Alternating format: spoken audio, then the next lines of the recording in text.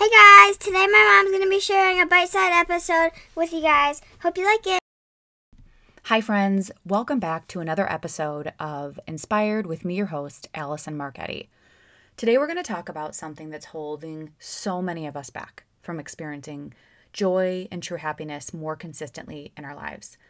It is something that affects everybody at different times in their lives, and oftentimes it affects us more during times of high stress.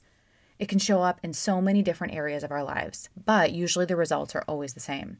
We don't feel good, we're more stressed, we're more frustrated, and we're just generally unhappy. So when I was younger, I ran track, and a really great friend of mine, she did the field portion, specifically high jump. And the purpose of high jump is you run and you try to clear a bar.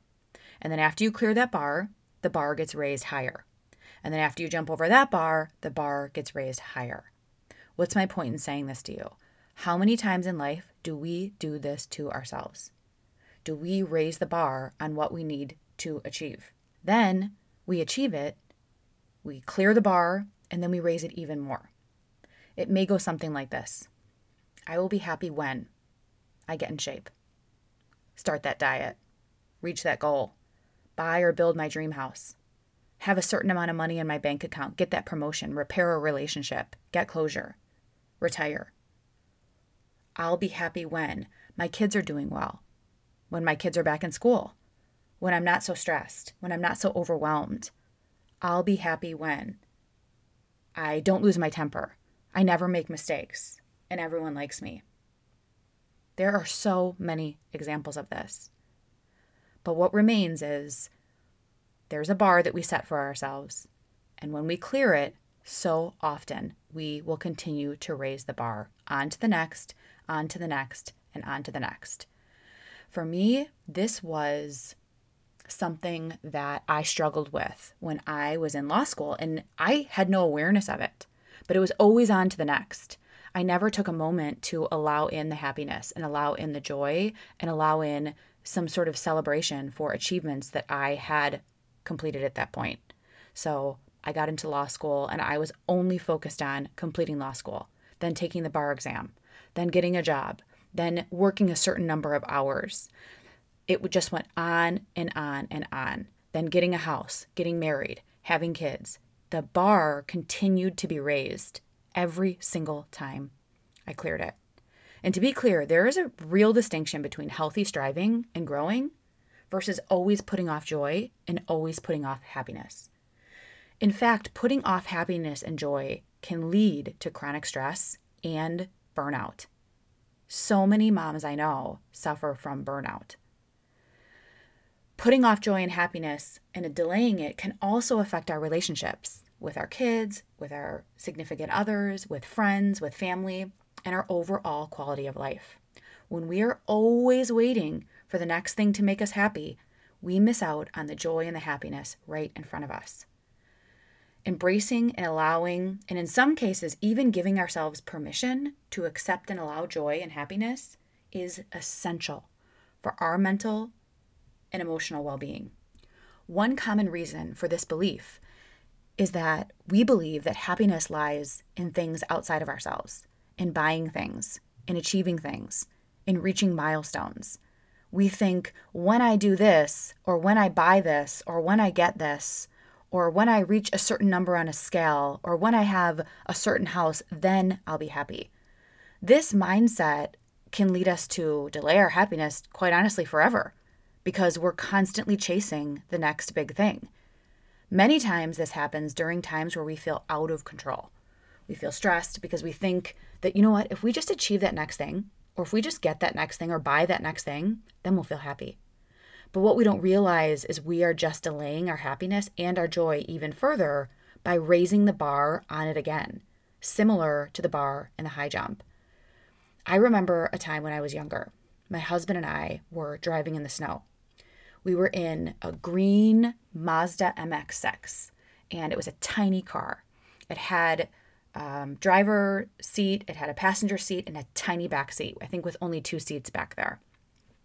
It was a small car, and it was awful for driving in the snow. But to be honest, we were young, and we didn't care about the consequences. So there we are, driving in this blizzard. We can hardly see anything. It was honestly like a whiteout. And then all of a sudden, the car hits a huge snowdrift, spins around, and we end up in a ditch. Luckily, we're fine. And luckily, there was no one else on the road, but we were completely stuck. I remember we tried to put the car in reverse, stuck. We tried to put the car forward, we were still stuck. And we just kept spinning our wheels over and over and over again. I remember at one point, like, I got out of the car and was trying to push the car. And then he got out of the car and was trying to push the car. And we just kept doing this same thing over and over and over again. Until finally, somebody came out in a house across the street. And they said, hey, can I help? And we said, yeah, yes, please. We'll take any help that we can get. And he suggested to turn the wheel. And when we turned the wheel and we hit the gas, the car moved forward out of the rut. All he did was tell us to turn the wheel, and we got right out of the rut. So what's my point in this? How many times do we just spin our wheels, doing the same thing over and over and over again, but expecting a different result? Instead, what if we turned the steering wheel like we did when we were stuck in the snow? What if we turned the steering wheel and got out of this rut of delaying happiness and delaying joy? I would hope that this episode is your opportunity to turn the wheel to move out of this rut. I would suggest for all of us to stop spinning our wheels and instead turn the steering wheel in a different direction. So how do we do this? The first step is to become aware. And a huge indicator of when we were doing this is when we use statements like when. When I get that drawer organized, then I'm going to feel better. When I finish everything on my to-do list, then I'm going to feel better. Then I'm going to feel more joy. Then I'm going to feel more happiness. So look out for times where you find yourself saying that. When, and then putting a condition on your happiness or your joy. And after we become aware, I would suggest to you to start allowing happiness and joy into your life without condition. The more you pay attention to what it feels like to really receive joy and happiness, where you can let yourself have joy and happiness and understand how that benefits you, your family, and quite honestly, your entire world. It's incredible. And I'm not going to lie, it can be scary because it's a leap of faith. And most importantly, it's letting go of control when we just allow in the happiness and when we just allow in the joy. So I want you to look out for ways where you can allow it in because it is safe. It's safe to allow yourself to feel happy now and to feel joy now without condition. Stop delaying it. Stop making it conditional on achieving something or buying something or doing something. And instead, just allow yourself to receive. Receive the love, receive joy, receive happiness now. Because when we do, we teach our kids to do the same. Here are the takeaways from this episode. Number 1, stop putting off allowing in joy and happiness. Instead, start allowing these things in now and appreciate all that you have. Number 2, be aware of when you are raising the bar and making your happiness conditional on things outside of yourself.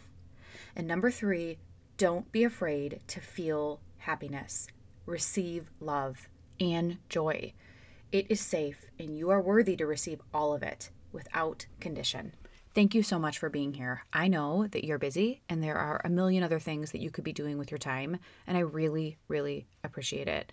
If you found this episode helpful, please share it with a friend. Also, I would appreciate it if you took a minute to rate and review the podcast. It helps the podcast reach more people just like us. If you're looking for more, please visit my website. It's www.allisonmarchetti.com. Also, I'd love to connect with you on Instagram @AllisonMarchetti. I hope this episode left you feeling inspired, and I will be back next week.